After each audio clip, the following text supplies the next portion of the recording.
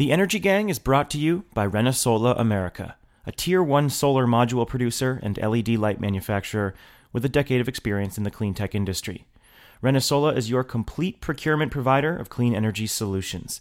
The company has a proven track record of being a partner for project developers looking to maximize their return on investments. Call 415-852-7421 to find your local representative, or head on over to their website at renesola.us.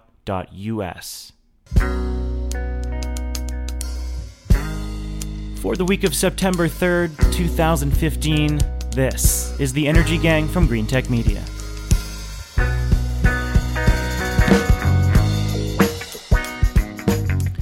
I am your host, Stephen Lacey, in Washington, D.C., the senior editor with Green Tech Media.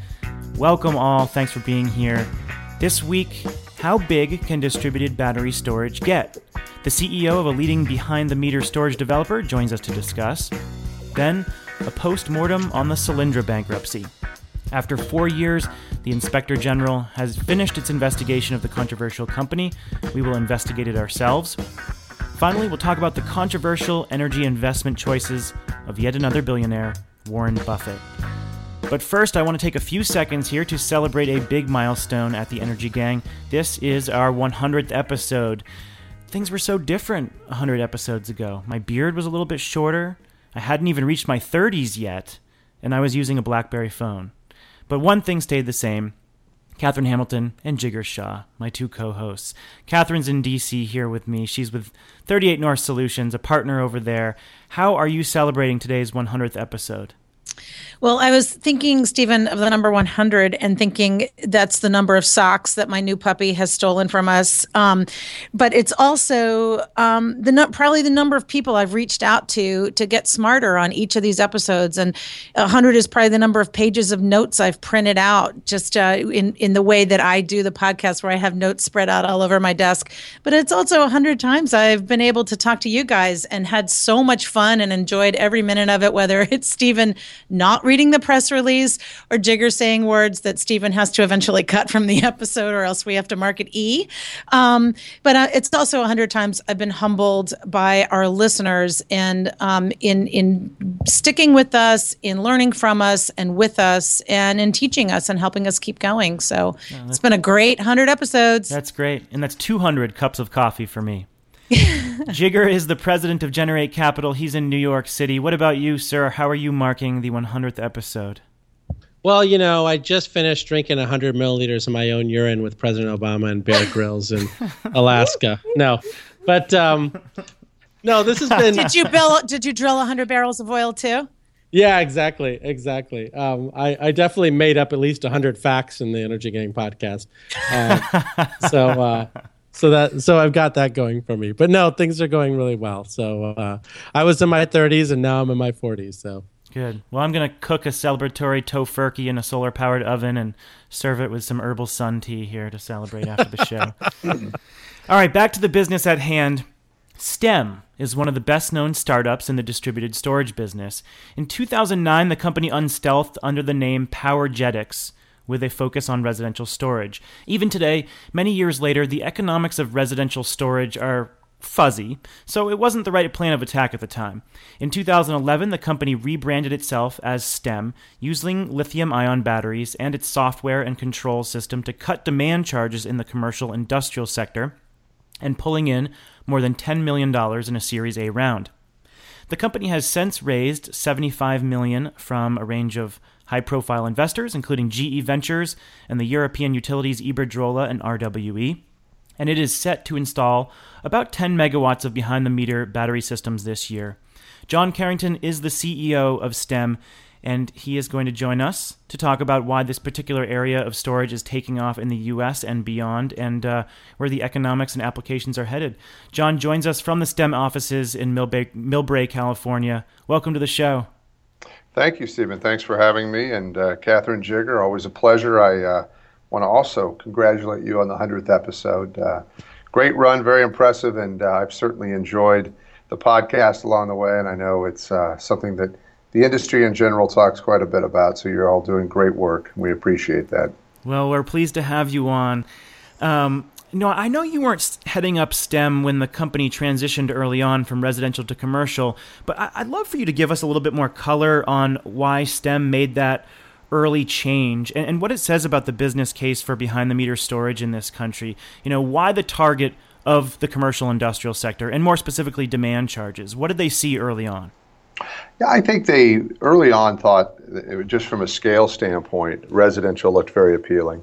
But when you look at the economics, and you alluded to this earlier in the intro, the C&I aspect of the business has demand charges. Today, while there's a fair amount of legislation, utility executives are speaking of doing this at a broader scale, it's really not taken hold. And I think it will going forward, but in the C&I case, demand charges are a big component of the bill for customers. It's becoming over half the total energy bill on a monthly basis. So there was a much bigger market in the near term, and that was really the pivot into this space. And so we've had a lot of success in a variety of regions, and we are sticking with C&I for now.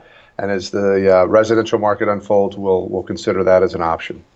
Well, the other challenge with the C&I versus residential space is that the cost of the hardware to actually talk to the batteries and to manage it and do all that work, I guess, would be pretty much exactly the same between one of your units at a commercial facility and one of the units at residential. Yeah, I think that's fair, Jigger. I also think there's a big CAC piece that, if you're a Solar City or another solar installer, you might have an easier case to build because you're already there. But for our perspective, we're after Fortune 500 companies, multi-location, and you go talk to the chief sustainability officer, you do the deal, and you get 500 Wells Fargos as an example, and that's a better fit for us right now. But again, I really highlight the economics today. It's just not that appealing. As soon as they are, we'll be the first to address it. We are in a partnership with SunPower, and we could certainly use that channel as the market unfolds. So, John, when you decide what market to go into, are you just looking at the customers, or how does policy kind of fit into that? So if you think about Hawaii, certainly the rates are high, and in some places like California, your demand charge would be high. Is New York potentially a good market for you all? How does policy kind of fit into that? And then, do you think from the policy standpoint that what you're doing is going to start getting more compensation than just for reducing demand? So different kinds of ancillary services. Yeah, certainly the policy aspect is an important role, and we have a team that's focused on that. I would say that the markets that you mentioned, New York is an area that we're very focused on. We have closed business there. I think everyone's aware of some of the constraints that the New York Fire Department has had on lithium batteries. That's our technology of choice today. So we are waiting for some of that to change. It's our belief that will occur in the first quarter of next year, and I think that will open the market. Obviously, the REV activities are very compelling in light of the distributed nature that they're focused on. So that's a lot of the activity there. California, there's a fair amount, as you know, of activity going on here and some changes around NEM and various things that they're looking at doing. But for us, we're really trying to focus on getting our cost of capital, the cost of batteries, and the system down to a point where demand charges alone could justify using the system with or without regulatory support. And we're actually pretty close in a lot of markets now as we've seen some of these battery costs come down. So not unlike my days at First Solar, we were really trying to get to subsidy-free levels, and that's my focus for STEM. I want to get to a point where we can drive throughput in a variety of markets on the economics of demand charges alone. And then as these ancillary services come together, which we do believe will occur in markets across the country, and C&I customers will become more of a market maker as opposed to just a price taker, we'll be there well positioned to enable that with our software capabilities. What are you seeing for battery pricing trends? So I'm reading this biography of Elon Musk right now, and I've just gotten past the part where they talk about Tesla and some of the early founders were putting together one of the prototype cars, and they realized, my God, lithium-ion battery prices have come down so much and the technology is advancing, and people didn't really realize how fast the technology was advancing in the early 2000s. And I'm sort of thinking about this in the context of distributed storage, where people still see storage as an expensive option, but you now have these companies that realize that the pricing and cost trajectory for lithium ion is heading in the right direction. And I'm just curious if you guys have had that aha moment and what you're seeing in terms of battery pricing that makes these storage systems more likely to thrive in states other than like California and New York. Sure. The battery pricing and cost declines are faster than I think what Jigar and I saw in our solar days, quite frankly. It has been pretty substantial and surprising for me, at least, to be in this role and see what's occurred. We cut our battery costs by over 70% last year alone. I've been in Asia now. I'll be there next week. It'll be my third trip this year. And what's interesting, when you visit all the big names that we know, the leaders in each of those companies, to a CEO, will say, we've installed the capacity. We are betting big on EVs. We believe the storage market is also a big play, but it's very focused on EVs. And I think when they put these capacity plans in place, and this is not we're going to go do, the capacity's there. We're banking on EVs to take off. I think that was also modeled at $100, $120 oil. And while a Tesla owner may not care about miles per gallon, I think it is constraining some of the growth. So there is some excess capacity, which is driving some of these costs down. And I do believe that you also have some interesting players in the market. You have LG and Samsung, who are very reputable firms that quite frankly are very competitive with one another. And maybe the only other ones they're more competitive with would be someone like a Panasonic. So it's sort of lined up to be a pretty interesting battle. And then from the Chinese side, you've got a massive company like BYD, who, if you want to talk Elon Musk and his biography, I mean, they've got 8 or 9 gigafactories and they're building 4 more. So this is a company that will become a force in this space. So there's tremendous capacity. I think they're getting better and better at quality and safety. And so I am very confident that the supply-demand economics are continue to take hold. We're going to continue to see costs come down. And obviously, from our standpoint, that only opens up more markets. So it's a very exciting time for the industry. And I think this capacity that's in the ground will only help broaden the market here in the U.S. and globally, for that matter. John, the batteries for cars are generally, cars are generally are harder on equipment like batteries than a stationary application. Do you think that the batteries that you're using then are almost over-engineered for the stationary purpose?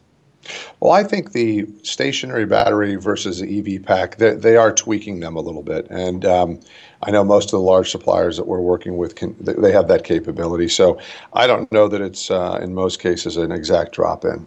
The other question I had for you was really more around the policy side of this, where, I think when you look at what Hawaii is doing, Hawaii really is doing RFPs that you guys are competing in and, winning some of them. And it's really a utility-led strategy. Whereas the solar-led strategy is really more, hey, I got a guy, he's paying very high demand charges in San Diego Gas and Electric's territory. If I add a battery for the last hour of the day, I can really save him a lot more demand charges. And then, oh, by the way, I could register that battery into the California ISO. So it's a lot less command and control. As a policy influencer, are you steering the market one way or the other, whether it's, utility-led versus C&I-led? Yeah, it's a great point, Jigar. I think that we are not necessarily picking either utility or C&I. We're really trying to look at the value stream in both cases. And I think when you look at energy storage, it does have a unique quality and its ability to be used for a variety of services, right? It can be used for peak shaving at customer sites and saving businesses and organizations money on their energy cost rather, without changing operation. I mean, the software enables that. Yet, when you look at the grid side, it can provide multiple services as well. I mean, here in California with CalISO, we're doing aggregation in PG&E's territory with Olivine. There's also the day ahead. There's the 5-minute ahead. So the real-time markets we've just started to participate in. We've seen the SCE, local capacity resource procurement in Southern California, and obviously what we could do there from a capacity standpoint with energy storage. And in that case, they took 260 megawatts of energy storage. So I think the ability to use a single system to deliver all these value streams increases the revenue for STEM, and our customers get the return on these benefits from a system standpoint. So there's several big policy chunks that we're participating in, but from our standpoint, C&I and utility both, not necessarily trying to place our bet with one or the other, because we do feel like we provide value to both stakeholders. And John, it just strikes me that with the Clean Power Plan, that you are really well positioned to be able to help industrial consumers, but also states and utilities to meet those goals. Yeah, we would like to think so. I mean, we feel like it's a great solution for both, as you mentioned, and I think all the discussions that I've been in with anybody in the legislative side, they tend to agree with your very statement. And Catherine, I think we're going to see some very compelling things come out to help drive this industry and much broader beyond California, New York, and Hawaii in the very near term. So I want to kind of reconcile the hype around storage with the reality of the business. Clearly, investors are intrigued. You've raised $75 million in equity and some project funds. We're installing distributed storage systems in record numbers, albeit records compared to almost nothing a few years ago.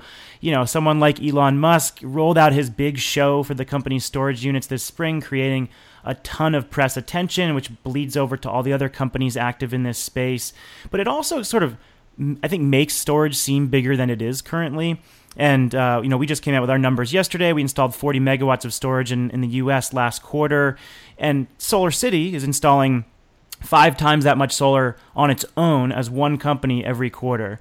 Help us understand the difference between, I think, where we are in the hype cycle and where the business is. And I'm going to guess that you're saying that the exuberance is warranted given that you're in the business of selling storage. But I just love a truthful answer on where you think we are versus where the hype is in the press.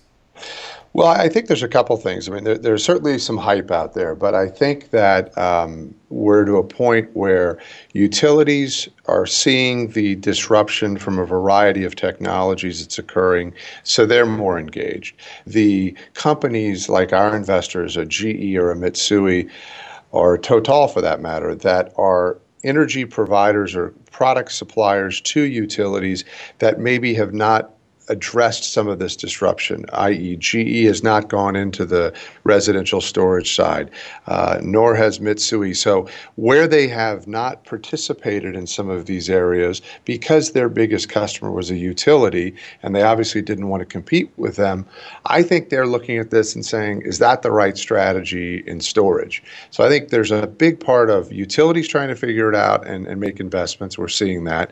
Obviously, the strategics that I just mentioned. And I think the venture world is looking at it and saying, hey, if there's a software component and it's CapEx light, we're very interested. From a number standpoint, look, you guys report the numbers. I think that they're very accurate, and it probably we do get our unfair share as an industry of what's going on, but it's a huge market. I think there's a lot of legislative changes in our favor, and there's just so many states that haven't adopted things that they're all talking about doing. It's so analogous to me to back when California and CSI was the only market, and First Solar, we were getting hammered by analysts about what are you going to do in other markets, when's that going to happen, and I don't think anybody had New Jersey and SREX on the slide. So I think this will evolve. It's going to continue to be a growing market here in the U.S. and abroad, and again, I think we're very well positioned to grow with that. What is your ultimate belief or hope of where distributed storage is going to go? If you ask solar professionals, most of them would say they want to see or think that they're going to eventually see every rooftop suitable for solar will be hosting a system. Do you envision something similar for battery storage systems in businesses and in homes? Yeah, my vision around this is as follows. I think that every constrained grid, which is really any old grid, particularly in the United States, is a highly congested city, will have the ability to basically create a virtual power plant with STEM's product. So any one of these buildings can provide grid stability while allowing customers to save money. Our software platform will, in fact, enable them to participate in markets as this unfolds.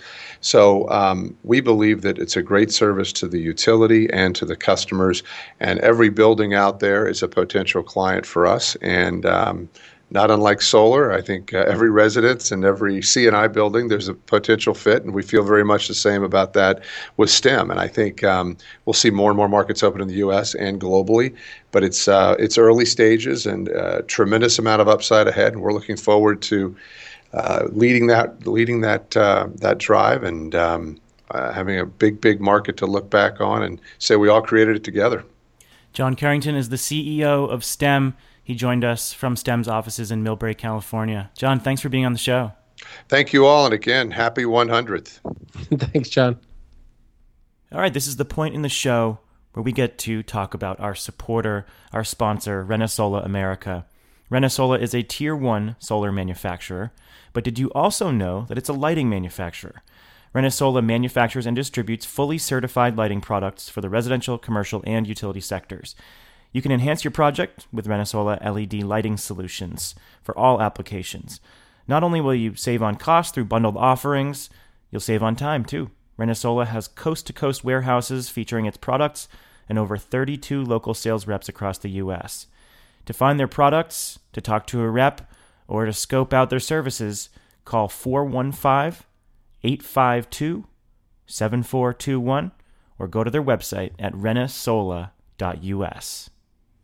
It is time for us now to close the Solyndra chapter of the solar industry's history. Last week, the Department of Energy's Inspector General released its 4-year investigation of the Solyndra bankruptcy, conducted in partnership with the FBI. It is a damning report showing that executives outright lied to the government about sales and performance in order to get a loan guarantee. And it also shows that the DOE was not tracking these problems correctly. Although I'm sure almost everyone listening knows the Solyndra saga quite well, I'm obliged to remind our audience of the details. Solyndra was, of course, this California startup that made tubed-shape thin-film solar panels. It wowed venture capitalists during the bubble and convinced them to cumulatively invest about $1 billion in the company through 2009. It also convinced the Department of Energy to give it a $535 million loan guarantee to help it build out manufacturing. And that loan guarantee was started in the Bush administration and then rolled over into the Obama administration. But the company could not keep up with price reductions in conventional solar PV and went bankrupt in 2011, leaving taxpayers on the hook and shedding more than 1,000 jobs.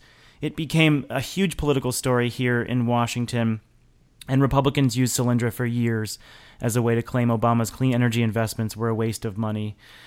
So here we are 4 years later. The official report on what happened is out, and we're going to talk about it now. And God willing, put this Solyndra story behind us. Catherine, can you summarize some of the key findings for us? Which are kind of easy to summarize. I was surprised at how short this report was. Yeah, it's only 13 pages. And I can't believe you think we're going to close this chapter. I thought this was the gift that would just keep on giving. So it's 13 pages. Basically wanted to do this to make sure that they were able to deploy this next $40 billion that they want to do. They wanted to check and make sure that the due diligence had been done correctly on it. And it was certainly, there were some big problems with that. But the heart of the matter that they came to was that the Solyndra officials really gave inappropriate, misleading information from the very beginning that impacted the due diligence and impacted everything that happened along the way, the whole credit review process. And so all of the Solyndra information impacted whether the loan guarantee should have been given at all, what the size of it would have been, and then what the terms were. So as you had said in the Bush administration, and I called Jonathan Silver, who ran the loan guarantee program for a period of time during the Obama administration, to just get the timeline straight. So during the Bush administration, and the Bush administration, this was their program, the loan guarantee program. It was their brainchild. They started it, and they did all the due diligence. And so the review and the closing of the agreement was during, or the approval and closing was during the Obama administration. But the credit review board came out of the Bush administration and said, there are a few issues remaining, and here are the issues. And the Obama administration folks then came in and said, all right, we'll fix those 3 issues and put that to rest and go ahead and process it. The problem is, no one actually unpacked the original due diligence to see where all the numbers came from. And it seems like a combination of what the Solyndra folks fed them and then what the consultants who were processing this information just took on faith really created the problem to begin with. Jigar, I know that you think that the DOE is at greater fault than what this report claims. Well, I mean, I wrote a piece in the Huffington Post back in 2011 about this. And, I don't think that the solar industry, the DOE should be actually picking winners and losers in this space. They're not capable of picking winners and losers. You sound like Mitt Romney. And who do you pick, right? Like, when you look at the next generation module manufacturers, do you pick, this guy with high efficiency? Do you pick this guy with a tubular, shape? I mean, who do you pick exactly? And it's just not clear, right? We don't really have a good industrial policy in this country to really support manufacturing. And so, but I do think that what Catherine was saying is absolutely right, which is basically that, like, in my opinion, this report was literally just blatant cover for government officials who just didn't do their job. Right. So the bottom line is they just didn't do their own due diligence. If you remember what was happening, we were in the midst of a financial crisis. Obama had just gotten elected. He was talking about shovel-ready projects. And this was the deal that was already, had been under coordination and under, sort of deliberation within the Bush administration for a year. So it was easy to approve right away. And, there are a lot of us who wrote emails to the administration saying, please don't approve this deal because this is not a good company to put money behind, including, Steve Westy, who did that as well. And they pushed ahead anyway. And so it sort of is what it is. But the fact that this report does not have the government raising their hand saying, we totally screwed up, means that this whole report was basically doctored and politically motivated. Well, it doesn't sound like Department of Justice is going to go after the company either. Yeah, why do you think that's a political consideration, Catherine? I mean, I don't. There's no reason to go after but why a not company? criminal? Yeah. So the Justice Department doesn't think that this was a federal offense. And look at the language that they're using. They lied. They lied to get a loan guarantee. Lied is such a ridiculous word. They claimed that they had $2 billion in sales, and then they went off to the customer and said, we are telling the government that we are selling you more than we really are. That is a bold-faced lie. Yeah, and I'm surprised that people are using such soft language.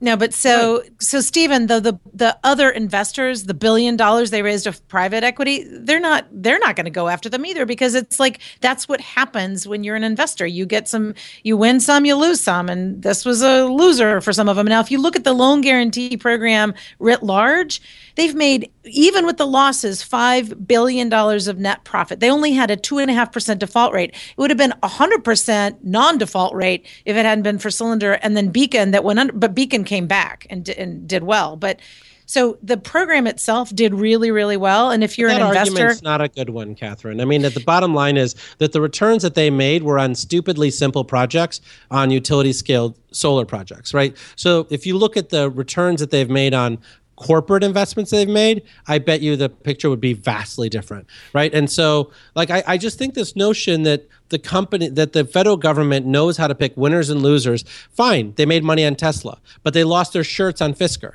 right? And so I just think that this notion that they can do that is bad. And even on the battery program, most of those plants went out of business. The better way of the federal government providing subsidies is in a technology agnostic way.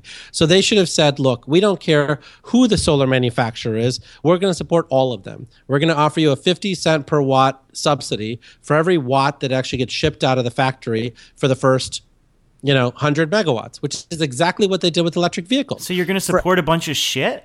I mean, of course, because who's going to determine shit? You, right? I mean, I just think that, like, the way that like the electric vehicle tax credit works is for every automaker that registers with the federal government, you get a $7,500 tax credit for your customers for the first 100,000 vehicles you ship, whether it's a startup company or whether it's General Motors.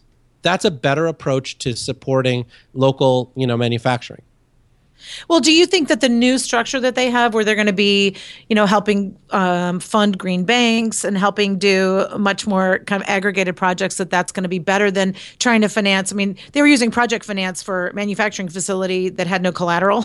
So, I mean, isn't it better to fund what they're now thinking about doing? Yeah, that's a fund-to-funds approach, right? And so they're pushing the review process down to the state level, where presumably there's more resources and better knowledge. Yeah, I mean, I just don't understand how you can say that it's appropriate to evaluate individual deals and provide state-level support when you can't do that on the federal level. Like, isn't that what the New York Green Bank is doing? It's evaluating deals. It's using state resources to support individual companies that it deems worthy of market participation. No, not individual companies, individual projects. That's what they're evaluating. Now, on the individual company side, the Economic Development Board of the state of New York provided like $750 million worth of subsidies to Solar City for that plant in Buffalo, New York, which is similar to the Nevada program that supported Tesla, right? So those things happen all the time at the state level, but those guys basically, live by the sword and die by the sword. There's a political, mandate. They decide to use state money to do that. On the federal government basis, it's fraught with risk. If you guys are supporting, a program, a company in California, the guy in Texas gets really pissed about the fact that they lost money on that deal. Then how would you support, say, next generation nuclear? You're saying just give some sort of tax credit or give an incentive to every single nuclear startup developing a technology out there? There are some that are way further along. Like, I sort of see what you're saying, but there are some companies that are so much further along that you would obviously want to support first. But you don't know that. You don't know that's true. Well, I don't. I don't know specifically. But none of the experts at DOE know that's true. At the end of the day, when you think about where we were in 2007, for instance, around CSP technologies, Azra and Abengoa and all these other people. Yeah, I could have said Abengoa is better because they're a big balance sheet company out of Spain. But do I think that Azra was better? I have no idea, right? But at the end of the day, what I could have done is said, look, we're putting a special subsidy in place for all CSP technologies that receive a valid PPA from the government. Separately, what I could have done is had the U.S. military do stuff. So the military, for instance, in military bases around the country are trying to be fully self-sufficient on energy. I think military bases would be a great place for all these 50 megawatt and 100 megawatt nuclear plants for their first of a kind deployments. And the military may spend 16 times more for that first plant, but it's worth it from a national security point of view. Are you saying that it's really just that the loan guarantee program run by the federal government as project finance is simply the wrong mechanism to fund new clean energy? No, I think funding project finance is fine. But in project finance, the worst case scenario is you get your money back and you get no interest, right? The chances that the projects that they're supporting are actually going to lose principal, right? Let's say like this new microgrid strategy that DOE has come out with. The chances that DOE underwrites these project finance deals and actually loses real principal on their loan balance is practically zero, particularly across the entire billion-dollar portfolio. But if they were to invest in microgrid companies with this and microgrid company manufacturing facilities with this money, they would absolutely have a real chance of losing principal, which is when Congress gets involved and starts firing people. Well, and it becomes politicized because you can't help but have that with specific companies. Right, and that's what you have with OPIC and Exim. OPIC and Exim lose money all the time, but they don't lose money on a portfolio basis.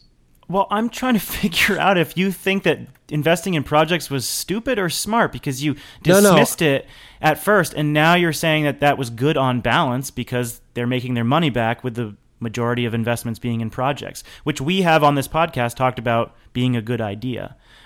So I'm saying lots of things, I guess. I mean, so on the specific loan guarantee program where a lot of that money went to very low risk projects for solar, all that did was put a crap load of money in the pockets of Bank of America and Warren Buffett, who ended up buying those projects.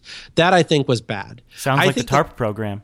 Right. So I think the loan guarantee program should support projects. I think that's a very sensible thing to do that can be supported by the U.S. Congress. But it should be supporting CSP projects, first-of-a-kind technology deployments like Stion and some of these other technologies that may not be quite bankable, right? And so these types of technologies that are first-of-a-kind deployments are fantastic uses of the loan guarantee program, right? But I think that what the loan guarantee program ultimately did for those project finance deals is they said, use the most bankable technology with the most bankable project developers, with the most bankable construction financing providers, and now we're going to give you 1.2% or 2.4% interest financing through a loan guarantee, which I don't think really served the taxpayers well. Well, I'm just trying to figure out why this investigation took so long. I mean, presumably they had a lot of this information. Like, they started the investigation in 2010 when Solindra's reported sales and framework agreements were reported to the DOE were different from what it reported in an S1. So they've been at this for a long time. They've known that the information was skewed. Stephen, why do you think the Keystone Pipeline decision has taken this long? Well, political. It's completely and utterly political. And this report was completely and utterly political. If it wasn't, it would have actually implicated the people at DOE. But they didn't implicate the people at DOE, and they didn't implicate the politicos who basically pushed this through the White House, because that wasn't good politics. And so then they decided to blame a bunch of people at a company who is desperate to get this money. If you're sitting in Solindra's shoes, what are you going to do? You're going to give answers that will guarantee you a failure in terms of this thing? No, you're going to lie through your teeth, just like Bill Clinton lied about sleeping with Monica Lewinsky. Right. I'm sorry. Yeah. Look, I don't disagree with you on the government official side, but I cannot sit here and defend Solyndra in any way. As a taxpayer, that is why I am you completely pissed run off. A startup company like that.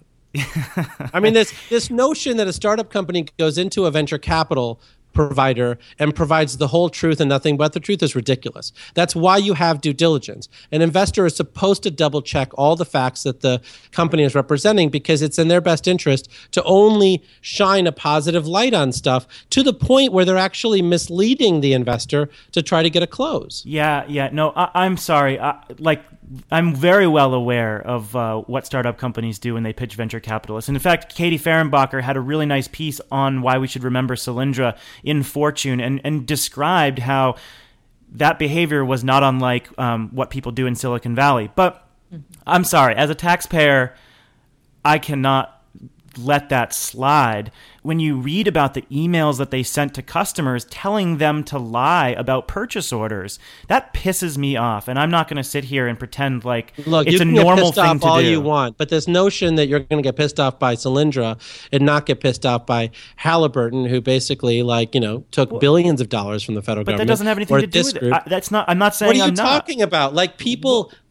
Private sector companies lie all the time to the government, which is why they have 17 layers of double checking. So you're saying I should be happy with it? Why should I be happy with it? I don't understand what your argument is. I'm saying that the federal government didn't do its job and didn't double check the facts. I don't disagree with that. Single has to do. It's not Solindra's fault. In the same way that it's not Lockheed Martin's fault, it's not Halliburton's fault. Those guys do what they do. It's the federal government's inspector general's office who's supposed to make sure that the government doesn't get fleeced. It's both parties' faults. I'm sorry. I cannot let that slide. Anyway, let's go on to the third topic. We're going to talk about another famous billionaire. This time it's not Bill Gates. It's Warren Buffett. Buffett is a billionaire investor worshipped by many for his shrewd decision-making and low-key lifestyle. He's also loved by many Democrats for his financial support of their campaigns. But Democrats, particularly those within the environmental base, are finding themselves at odds with Buffett, who is doubling down on fossil fuels and supporting policies that would hurt distributed energy. At the same time, however, he's very supportive of renewables in general, particularly through Mid-American Energy, which is procuring a lot of utility-scale solar and wind projects. Politico had a really thorough piece this week looking at the brewing conflict, particularly as NV Energy, one of Buffett's utilities, seeks to roll back net metering for solar in the state. And there is a war going on there that has been very heated over the last year. I think we'll turn to you first on this one, Jigger, because you wanted to talk about this. What drew you to this story?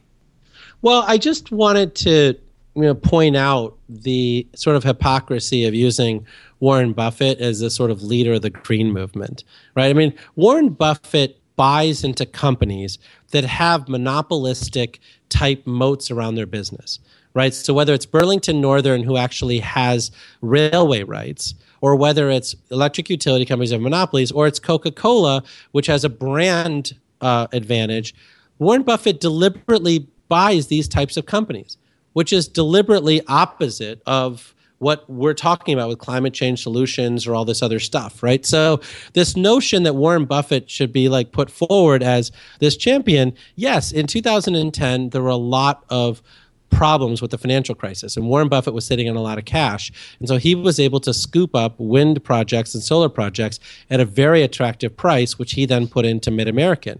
But this notion that he was making some systematic bet on how wind and solar was better than coal and oil was completely false then, and it's completely false now. Mm-hmm. Yeah, he's a businessman, right? So he can invest in whatever the heck he feels like, and he can also have whatever political views he wants. And just because he's a Democrat doesn't mean he has to then fund clean energy. I mean, he can fund whatever he wants, right? And the same I would hope would go for a billionaire who's a Republican. You would hate to think all they could fund is fossil. I mean, you want people to kind of try to separate those two and not have it be a hard line necessarily, because they're not politicians, they're business people. Yeah. Well, and Tom Steyer has the same issue, right? I mean, he made way more money on fossil investments at Farallon than he did on clean energy investments at Farallon. Mm-hmm. And is now divesting. But absolutely true. And for both of those reasons, both your points brought me to say, like, who cares when I looked at Warren Buffett's total portfolio of investments. But this is relevant in an election season where a candidate like Hillary Clinton is getting pulled in two different directions. So one direction is toward the big money donor like Buffett, and the other direction is toward the grassroots, which overwhelmingly wants to see in the environmental movement at least, overwhelmingly wants to see net metering and support for stricter environmental policies and support for distributed generation. You got Nevada Senator Harry Reid talking about this issue as well, calling out NV Energy specifically. So it's kind of turning into this interesting game of political chess, perhaps overblown by the press. I mean, perhaps internally they don't see it this way. But, the Democratic elite are figuring out how much they can push against someone like Buffett in public because there is this sort of rift. Well, this is part of the reason why I wanted to talk about this is, and maybe to pivot it slightly, is that people with old money, which is generally the people who give the most, right? You don't see as much philanthropy out of like Silicon Valley, for instance, as you do out of multi-generational families. A lot of them got their money from oil, gas, coal, timber, a lot of these types of things. I mean, in fact, many of these families own electric utility companies, right? They were, early days in that. And so it's hard for us as, folks who are trying to change the system to really depend on these families and these people to come out and say, we are going to basically support policies that are dramatically different from how we actually gained our fortune in the future. And so it points out why this is such an uphill battle and why this is so hard for us, because, a lot of the power brokers got their money this way. I think it's a really compelling story.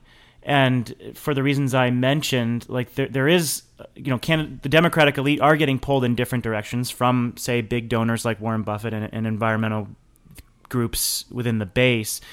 Do you think that internally the conflict is the same that we portray it publicly? Will these energy decisions or the difference in the way Hillary Clinton sees distributed energy or Warren Buffett sees energy, does that impact the way he donates money? Or are we just inflating this issue far beyond what it really is? I don't think it has anything to do with the way he personally gives money. Mm-hmm. But the way Warren Buffett runs his companies is the CEOs of each company get to do whatever the hell they want to do to maximize shareholder returns. And so the CEO of NV Energy is saying, look, I don't care what Warren Buffett, my owner, says. Like, this is what I think is best for me, and I'm going to push this. And Burlington Northern's the same, by the way. Burlington Northern is one of the largest shippers of coal around the country. I mean, Sierra Club is fighting Burlington Northern tooth and nail to prevent them from making more money by shipping, coal via rail to the ports on the western side to be able to export coal overseas, right? I mean, like, this is real stuff. Burlington Northern is the one who's shipping all that oil from the Bakken Shale down to, Louisiana and having all those oil fires. Yeah, and Berkshire Hathaway with all the investments in solar, wind, hydro, and geothermal, I would add.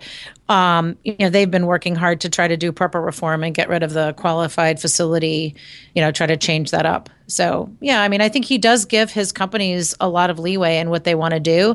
And as long as there's not this hypocrisy of, I'm going to give to a Dem and be green, and then my companies can do whatever they want. And I don't think that's the case. I have not seen that. I've seen only that he's a business person. That's right. I totally agree with that.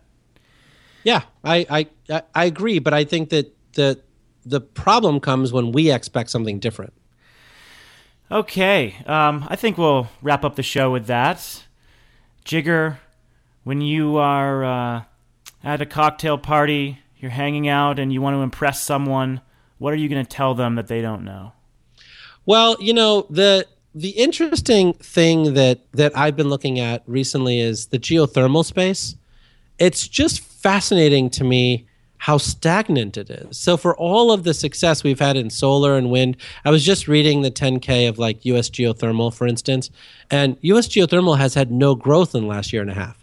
And they were supposed to be the big company that rolled up and then went public and, did all these things. No growth. And then when you think about like the Clean Power Plan and where geothermal fits within that, it's like we kind of hope that it comes through. But, I just remember back in 2008 when Iceland was going to export all their technology around the world and we were going to have a geothermal future. It's fascinating to me how completely nowhere geothermal is. We have an episode that is still relevant that we recorded maybe a year and a half ago. You can go back and revisit that if you walk through our feed. I can't remember when we recorded it, but it's still relevant. Nothing new has happened. And we got some pushback from the GEA and the GRC, but man, I have not seen any additional positive messaging. Like they have not figured out how to get their voice in the political arena whatsoever. Part of that is a product that, the companies aren't making any money, so they don't have much of a voice to begin with, but the voice is not strong right now regardless. Catherine, when you're at home and your kids come home from school and they're looking for an authoritative voice and they ask you, tell me something I don't know, what are you going to tell them? They would actually ask their dad. But no, so yesterday I was in Chicago for the day at this Women's Energy Summit, and it was run by the Illinois Commerce Commission, and the Lieutenant Governor, who was a woman, Evelyn Sanguinetti, for the state of Illinois, was there. She was amazing. Had a lot of utilities, a lot of the traditional energy businesses, a few of us from clean energy, but the most interesting conversation I heard was a panel with executive level, C-level COOs and CEOs of Southern Company, Alliant Energy, and PNM. And they're all women. And first they were talking about, how they came up through their careers and kind of the soft questions. And then the moderator said, so what do you think of the Clean Power Plan? And of course, that's when I perked up and took out my pencil and paper. And they all said, we have the solutions. We can meet all of the targets of the Clean Power Plan, and we're going to help our states comply, which I know makes total sense, and that's how you would think utilities would think about it. But it was really great to hear it, and it was great to hear that they're trying to come up with new solutions. I know that there are huge talent searches because I was talking to a recruiter there who said utilities are desperately trying to find people who know solutions other than what they already have. So everything that John Carrington was talking about. But Southern, Alliant, and PNM they were in on it. They were in for the Clean Power Plan. That's not unlike what we've heard from utilities before. Other EPA rules are rolled out too. When the MACT rule was being developed, you got some utilities saying, well, we already have the scrubbers installed for this stuff. You gave us a couple of years leeway.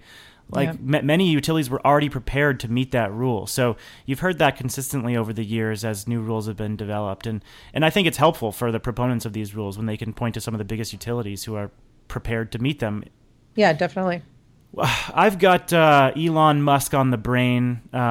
We're reading this book, Elon Musk, Tesla, SpaceX, and the Quest for a Fantastic Future.